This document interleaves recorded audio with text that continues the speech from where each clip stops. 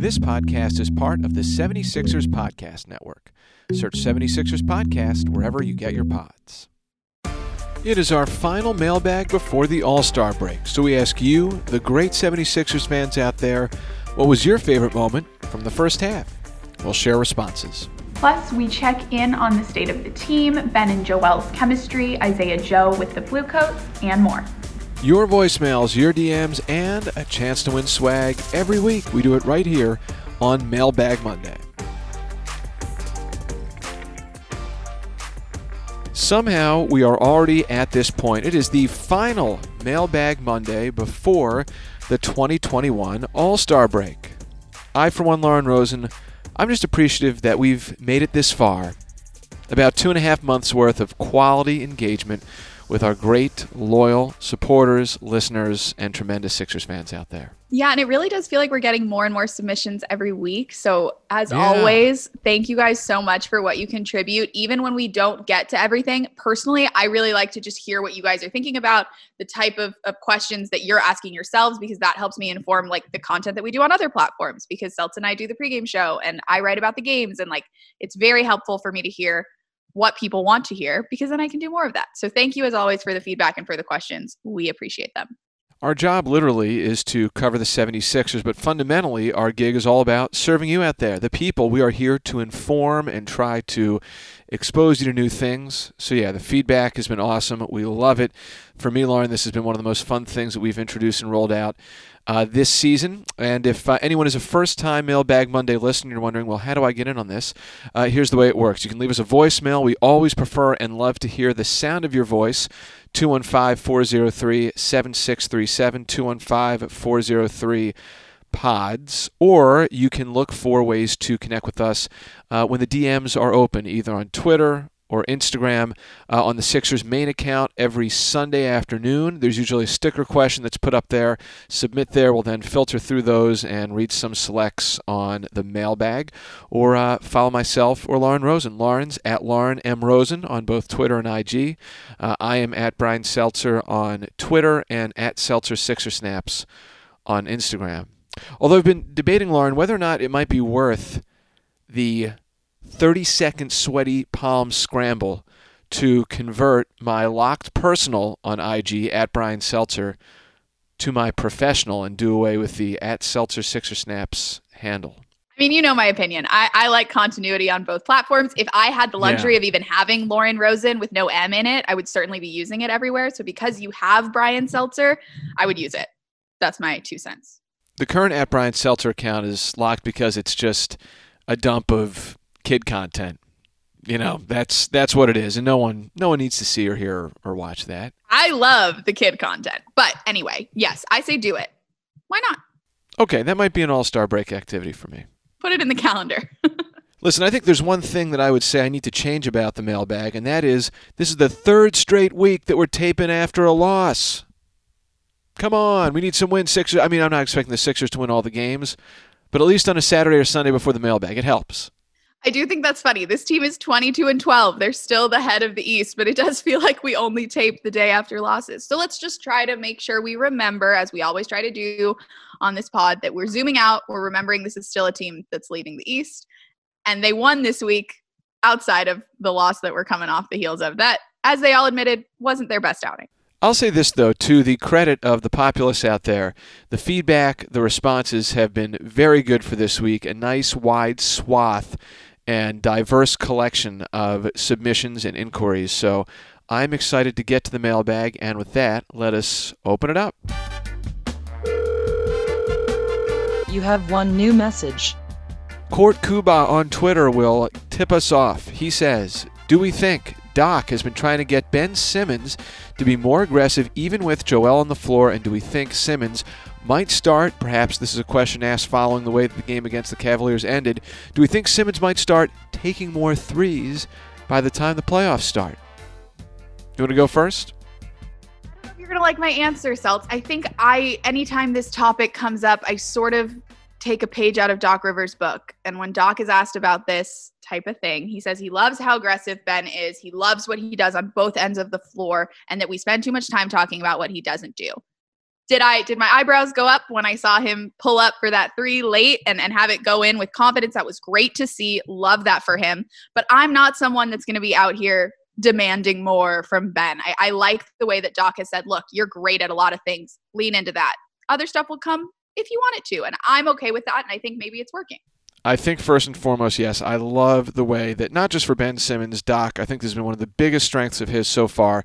He has been empowering each of these players to be essentially the best versions of themselves and then putting it on him, and this isn't to say anything about how things went in years past, but I think Doc is really embracing this, putting it on himself to find ways to accentuate and maximize the best of what each of these players can offer. So do I think that we're going to see Ben starting to take more threes by playoff time? I'm not sure if it will be a consistent part of his game. Would I expect to see him take a couple more threes in the second half of the season and not take none? Yeah, I mean, I think it'll just happen kind of like it has sporadically throughout the first half. But the biggest part of that question that Court asked was, has Doc been trying to get Simmons to be more aggressive even with Joel on the floor? Absolutely, in my opinion, and Doc has said as much publicly. And something that Doc said before the game against the Cavaliers, he was asked about Ben and Joel and their chemistry, and I thought it was really great to hear it come straight from the head coach, but saying how much the Sixers are focusing every day on creating driving lanes and floor space to maximize the ability for Ben Simmons and Joel Embiid to be out there and do their thing, a la the way the Sixers did it going back 2 and 3 seasons ago. I am with that for sure, Celts. I think there's just been so much chatter about how Ben and Joel should play together. And I like the fact that this year Doc just wants them to both be their best at the same time, to coexist, to help each other be their best. No one needs to take a back seat here. And that's something that's been really clear in these teams' best wins, is how well the two of them can thrive together at the same time. Or off the court, like if one of them's out there, they can thrive. If both of them are out there, they can thrive. And that's what Doc wants. He wants them to be their best. He wants them to lean into their skill sets and to help one another do that as well. And I think we've seen it. Something we talked about on the Friday Deep Dive, which we do every Friday with Devon Givens from 97.5 The Fanatic, was the number as a pairing that Ben and Joel have put up this season right now going into Monday's game against Indy. They're just under a 14 net rating for the lineups in which the two of them play together. What I should have looked up, and what I will look up at some point, is really look at, Lauren, their offensive rating together compared to previous seasons. This season's at around 119, which is obviously really good. But last year, for comparison's sake, by the time Simmons and Joe had played around 800 minutes together, right now they're at almost 700. Their net rating was less than 1. So to make a leap of roughly 14 in that category just speaks to how effective the two of them have been this year. So Court Kuba, thank you very much for that on Twitter. Zaid Dalal on Twitter. I'm sorry if I didn't pronounce that correctly. Thoughts on the energy the team played with against the Cavaliers? Seemed like we had a couple of those games this season. What are we missing to get the energy ramped up during the game? I will say I thought personally, Lauren, that was the only game the Sixers' energy was like that this year. I think going back to earlier this season when the roster wasn't at full strength, I mean, you think about maybe a game like Memphis, you could explain and rationalize and understand that because the Sixers didn't have their full complement of weapons at their disposal. I just thought Saturday personally, and I think that the guys said this, Doc Rivers didn't hold any punches after the game, just didn't have the requisite sense of urgency or perhaps seriousness going into that game on Saturday, and they got caught, which I think, not to make an excuse, it's going to sound like it, I do feel like that's a reality even for really good teams over a long 72-game season. I have 2 thoughts on the matter, Celts. The first one, this morning I was listening to Ramona Shelburne and Zach Lowe on the Low Post, and they were talking about the Lakers, who have had a little bit of a skid lately. Anthony Davis is hurt. They've lost a couple of games to maybe opponents that they shouldn't have lost to, talking about their loss against the Wizards. That was not a very cute one. And something that Ramona said is that it's kind of that time of the year, and good teams are going to sleep on bad teams sometimes, and they're not going to be able to bring the energy every night. But that doesn't mean that the Lakers aren't one of the best teams in the West just because they're struggling right now. Doesn't mean the Sixers aren't still the best team in the East because they had one tough game. So hearing her, someone who's covered great teams for a long time, say it that way, and hearing Zach Lowe agree made me think, okay, yeah, maybe it is just that time of the season. I'm not used to covering a team that's really competing at the top at a high level year after year. This is new for the Sixers. And so it's interesting to hear her talk about it that way. So don't overreact. That's my thing number 1. And my thing number 2, Celts, I said this to you during the game. this is a team that's won so many close games. And I do think that they have a little bit of confidence, a little bit of swagger about the fact that they can pull it out at the end, which in a lot of cases is a great thing. But if you relax too much and rely on the fact that you think you can turn it out at the end, you're going to end up having problems. And like you said, they got caught. But I am going to hold on to the fact that we have seen this team take over in the second half, in the fourth quarter, Joel Embiid making it happen. And they really almost did. Joel's last shot of regulation goes in and it's a win. And we're talking about, wow, they really eked that one out despite the off night. So I do think looking at the fact that they could have made it happen and they were that close despite being as maybe relaxed as they were is kind of a good thing. It's kind of cool that you can have an off night and really not activate until late in the game and then still hang. Again, not something you want to keep doing, but it's weirdly a little cool to know that this is a team that can be down 15 and still never really be out of the game, you know? Yeah, I think for me the biggest part of this is just don't let it happen again. You know, that one of those situations where let's not see it happen. Where, not to imply that the third quarter or fourth quarter against Cleveland was the best version of the Sixers we've seen, but I feel like everyone would agree that if the Sixers played like they did in the second half, in the first, still might not have been their best, but it certainly would have been enough. You're going to have games, what comes to mind first for me, most recently, Lauren, is first night against Toronto and Tampa a few weeks back. Shots weren't falling, Sixers were playing hard. Not your night. That happens over the course of a season. But just, take care of the intangibles, all that stuff. And then things, in the long run, I think will ultimately break the Sixers' way. So on that note, we put Saturday's game against Cleveland. We're going to bury it deep in the time capsule, pile the sand on, get your shovel, and put it away. Feel that. What we got now? You have one new message. Jessica Town on Twitter. Isaiah Joe, in my opinion, shows the most promise of helping the Sixers in what they need the most right now. Why is he the one sent to the G League? Do you think there's a corresponding move? I don't view this as a negative thing at all, in the least. I felt like, I'm not sure if that's what Jessica intended with her question, but this isn't a bad thing. I'll start with that, and then I'll follow up, Lauren, based on whatever takes, thoughts, opinions you have on this. I think I've just become resident let's not overreact person on this podcast. I'd like to remind folks that Isaiah is going to join the G League bubble that is going to end rather soon during a time where the team is about to have a break. So really, he's just going to go get reps. He's going to get more minutes than he was getting with the Sixers. This is a good thing. It means that he's going to have more opportunities to sharpen his craft so that when he comes back up, this is a rostered player. When he comes back up to the Sixers, he just has more reps. His feet are more under him. I don't see this being a bad thing in any way to put in time during what is a break for most of his teammates outside of Ben and Joel, of course. I say props to him for going down there, getting some minutes in, getting some run in. Good for him. Good for the team for having an option like that for him. I think this is a great thing. And it happens every season. I want to remind fans that every season, players towards the bottom of the roster go down to the G League to get reps. It's just what happens. It doesn't mean that anything crazy is happening. It doesn't mean that the walls are coming down on anyone on this team. It's a good thing, I think. To me, the takeaway should be they want him to get reps. That's why this is happening, and that is a positive sign for Isaiah Joe. If you listen to anything that Doc has said about Isaiah most recently within the past couple weeks when he's gotten some more minutes, I think they really love Isaiah. They feel like he can defend. Obviously, we know what he can do shooting the ball. We saw a couple games back in January when he reached double figures when the 76ers had so many players out due to health and safety protocols. To me, this is all good. They want Isaiah Joe to help the Blue Coats down in the bubble, because I think they feel the Blue Coats have a chance to make a run down there, as we saw when they got off to that 7-0 start.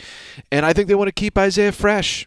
If he's up with the Sixers, he might get playing time here and there, but will a few minutes at the end of a game or spot duty at the NBA level help him as much as just staying fresh, keeping his legs underneath him? And then who knows? Who knows what the Sixers do with him in the second half of the season?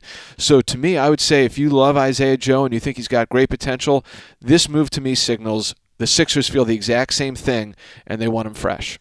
And I would add that if you love Isaiah Joe, watch the Coats because they've played some really good games down in the bubble. And if you're missing your Sixers, they're about to have a full week off. Check out that DETV broadcast, that Facebook Live, so you can tune into your Blue Coats, watch B-Ball Paul, watch Isaiah Joe. I'm going to be doing it. So if anyone wants to watch along with me, just let me know. It'll be fun. And the very last thing I would say about all this is let's turn back the clock 2 or 3 seasons ago. Remember how the Sixers would utilize someone like Shake Milton, sending him back and forth And let's look where Shake Milton is right now. Bingo. Voicemail. You have one new message. Hey, I just wanted to call and show some love. I really like the way the Sixers started out this season. Obviously, there were some high expectations coming in, and they really came out strong. Still some work to be done, but I'm really happy with where this team's at right now. So definitely have some high hopes moving forward. Let's go Sixers. Very measured voicemail bag message right there, Lauren. Yes, they have lived up to expectations, I would say. And by the same token, there's more to do. We know Doc Rivers has the list. Somewhere he's got the list. Well, Seltz, I like to remind people of this. I don't think this team has just lived up to expectations. I think that at this moment in time, this team is continuing to exceed expectations. This was a very new group with a very new head coach, 2 new guys in the starting lineup, a couple new guys coming in off the bench. And approaching the halfway point, they are still leading the Eastern Conference as they have throughout. In pregame chatter, I love national media. I love to listen to podcasts. I love to watch ESPN. I do it all. No one was saying that the Sixers were going to lead the East halfway through the season. They said they would be in that top group, but not even necessarily in those top 3 or 4 teams in the East. I think expectations were a little bit maybe low for this team. So yes, they met expectations. They've exceeded expectations. They're headed into the break, either the first or second team in the Eastern Conference. And I feel pretty good about where they're at right now. And I hope that the folks that are listening along do too. One thing that stood out to me, Lauren, after the game on Saturday, as far as post-game comments, Joel Embiid, I believe it was, said that he feels the Sixers should perhaps be taking more threes than they are. And I would agree with that. I think that's something as we look to the second half. If they can find the right balance, because we obviously know who the anchor of this team is, and it's Joe. If they can find the right balance, maybe try to get up some more threes. They're a pretty good shooting team from beyond the arc at around 36.5%. They're tied for second to last in the NBA with the Knicks, just in front of the Cavaliers for fewest three-point attempts taken per 100 possessions. So I don't think it's a matter of the Sixers being necessarily a poor three-point shooting team. I think they're very, very good. They obviously have great threats in the likes of Seth and Tobias and Danny, and Joel's been on this season. Get a few more up. I think that'll help them against some of these more potent three-point shooting teams. So to me, that's one of the bigger things as far as I'd just be curious to see if they tried that, if they could find a balance to strike, how it would go. And I would add, as it pertains to the three-point shooting conversation, when you look at the three-point shooters on this team, Seth, not Danny in the list that I'm about to make, but you'll see why. When you look at Seth, when you look at Furkan, when you look at Mike Scott, when you look at the guys that you're counting on to shoot threes, Shake Milton, they've all missed time lately. And it takes a minute for people to get back into rhythm. I think the fact that those shooters have been sidelined for whatever reason, we're seeing now a little bit of an uptick in the way that all of those guys are playing. The fact that they're all going to have a little bit of a break, hopefully come back healthy, then you'll be able to see that productivity that you saw a little bit more of at the beginning of the season. I don't think that the three-point shooting is going to be as much of a problem as maybe we're making it into, because all those guys have a shot. They've just missed some time. And I like that Doc Rivers has been very careful about the way that he talks about Seth's game, because Seth has been a little bit up and down since returning from COVID, but of course he has. This man got really sick and had to come back and just go back into being an elite athlete. That's really hard. Anyone that's been sick knows how hard it is to get back to work. But if your job is to be an elite athlete after being sick, that's really hard. So patience for Seth, patience for those guys off the bench that have all kind of missed a little bit of time due to injuries or due to protocols. I'm not super pressed about it right now. Tobias Harris, another one who's now missed one game, but he's dealing with an injury. So it's not necessarily the Sixers' fault that their shooters have had some injuries and some time away to deal with. No, I have no concerns about Seth Curry whatsoever. And Seth, I trust. You have one new message. On Instagram, I hope I pronounced this correctly, ThorCL14, we reference Vibes asking, will there ever be a music video of the Sixers pregame vibe sessions? What an idea. I think there should be, Seltz. I think something that we run into pretty frequently is copyright issues. The guys listen to popular music when they're warming up, and the team isn't necessarily allowed to use that exact music to push out of the arena.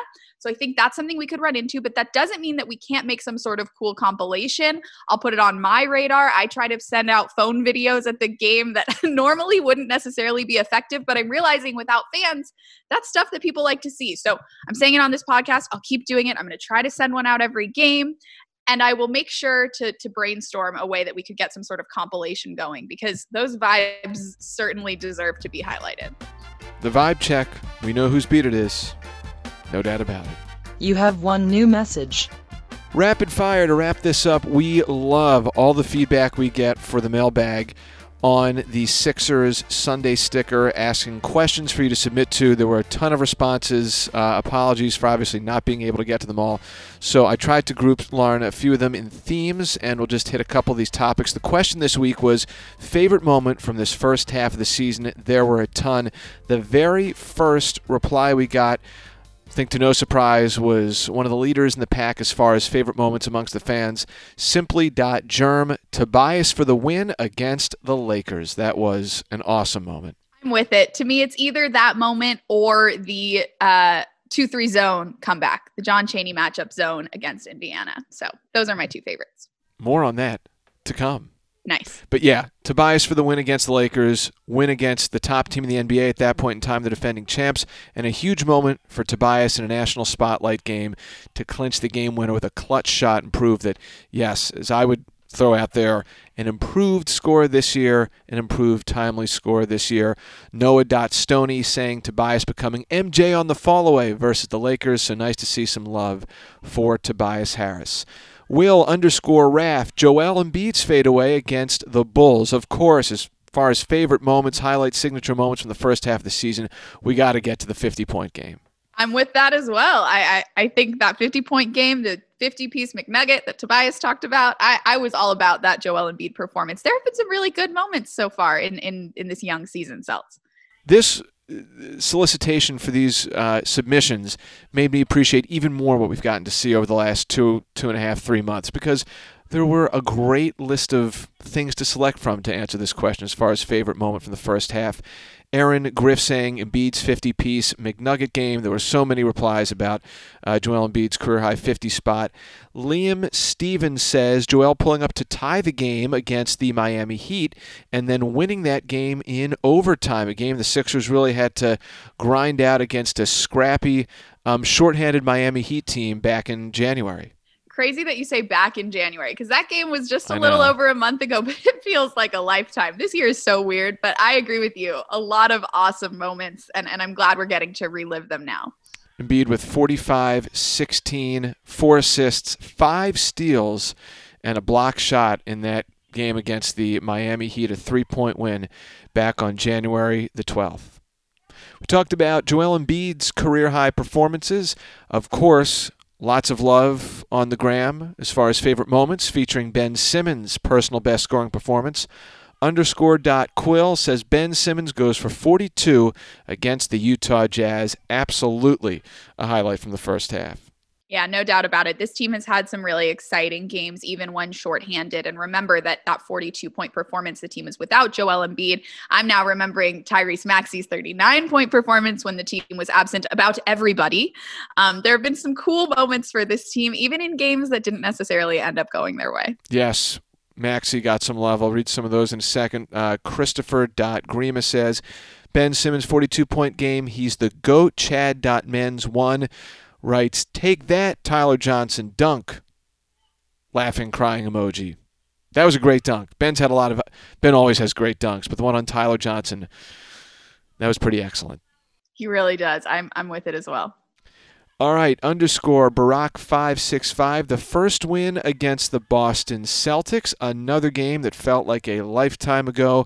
Joel Embiid had a 42-10 game in that one. The Sixers knocked off the Celtics back on January 20th at the Center. Any win against Boston is a good win. Agreed. I feel like I'm just like pumping up these responses. I don't necessarily have takes for them, but I feel all this. I feel all this hype. Isabel Irvin _ the fourth quarter comeback against the Pacers. That was her favorite moment from the first half. That might have been mine as well, Celts. You and I talked about this with Devon on our Deep Dive podcast, but that was a really memorable run there. And really cool to see the guys get pumped up about defense, because that's going to come in handy down the stretch. Yeah, Sixers had the 37-point fourth quarter in that one to beat the Pacers 119-110 on January 31st. Tobias went for 27. Ben Simmons had 21. Great game all around. Brandon_Walters talking about that zone defense comeback versus the Pacers. I think we sometimes lose track of the fact that Doc, going back to day one, has acknowledged that if the Sixers are going to do this thing this year and make a run, it's going to be on the back of their defense. In that game, it was a great coaching wrinkle thrown in by Doc at a timely moment, and it really unleashed Matisse and Ben. Yeah, Matisse with those 4 steals in the fourth quarter. We got to see him thrive in his sort of natural environment. He's gotten this reputation as a great defender, whether it's man or in zone, but we haven't seen a lot of zone from him in the NBA. And getting to see him really thrive and lead the team through something was just a very cool moment all around. Caitlin.Barar, again, this is from our Instagram sticker submissions from @Sixers. Matisse Thybulle putting the clamps on John Wall, Blake Griffin, Zach LaVine, LeBron, etc., etc., etc. Her favorite moments from the first half. I'm with that as well. Now I'm starting to think I need to rethink what my favorite moments are, because Matisse has had some awesome defensive performances this year. I think everyone was really impressed by him as a rookie, and it was unclear as to how he would level up, but I think he certainly has. He's become a lot more refined. He's done a really good job against some really high level players, and I know that the team is very grateful to have him. So it's been cool to see him grow from a rookie into a really solid, meaningful role player for this team. And you mentioned, Lauren, keeping things in the big picture. Let's just go back to December and the first few games of the season, or the first couple of weeks, and people are like, where's Matisse? Is he out of the rotation?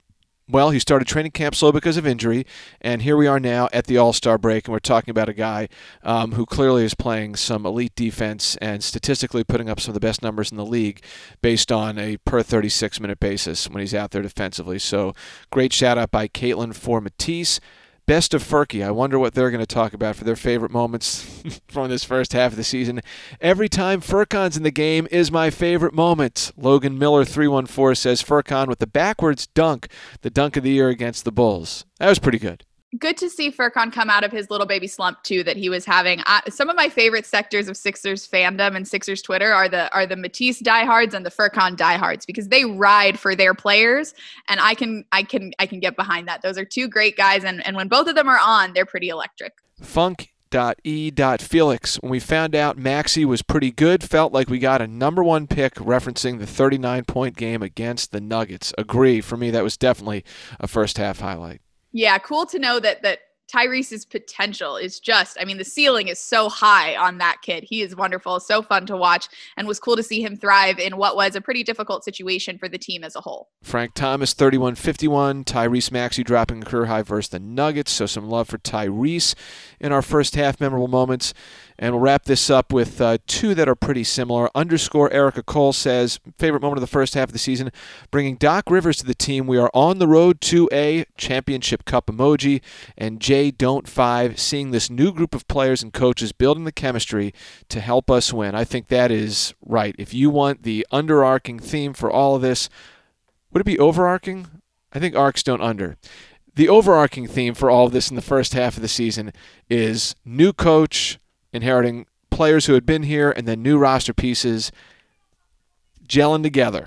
And like I said earlier in this pod, Celts, you might have expected it to take a little bit longer for this team to gel, but they have come in on a condensed training camp. They haven't had many opportunities to really bond due to COVID restrictions, and they are winning games more than any other team in the Eastern Conference, period. And I think that's really cool to see that it's a new team with a new coach and new leadership, and things are going pretty well pretty early.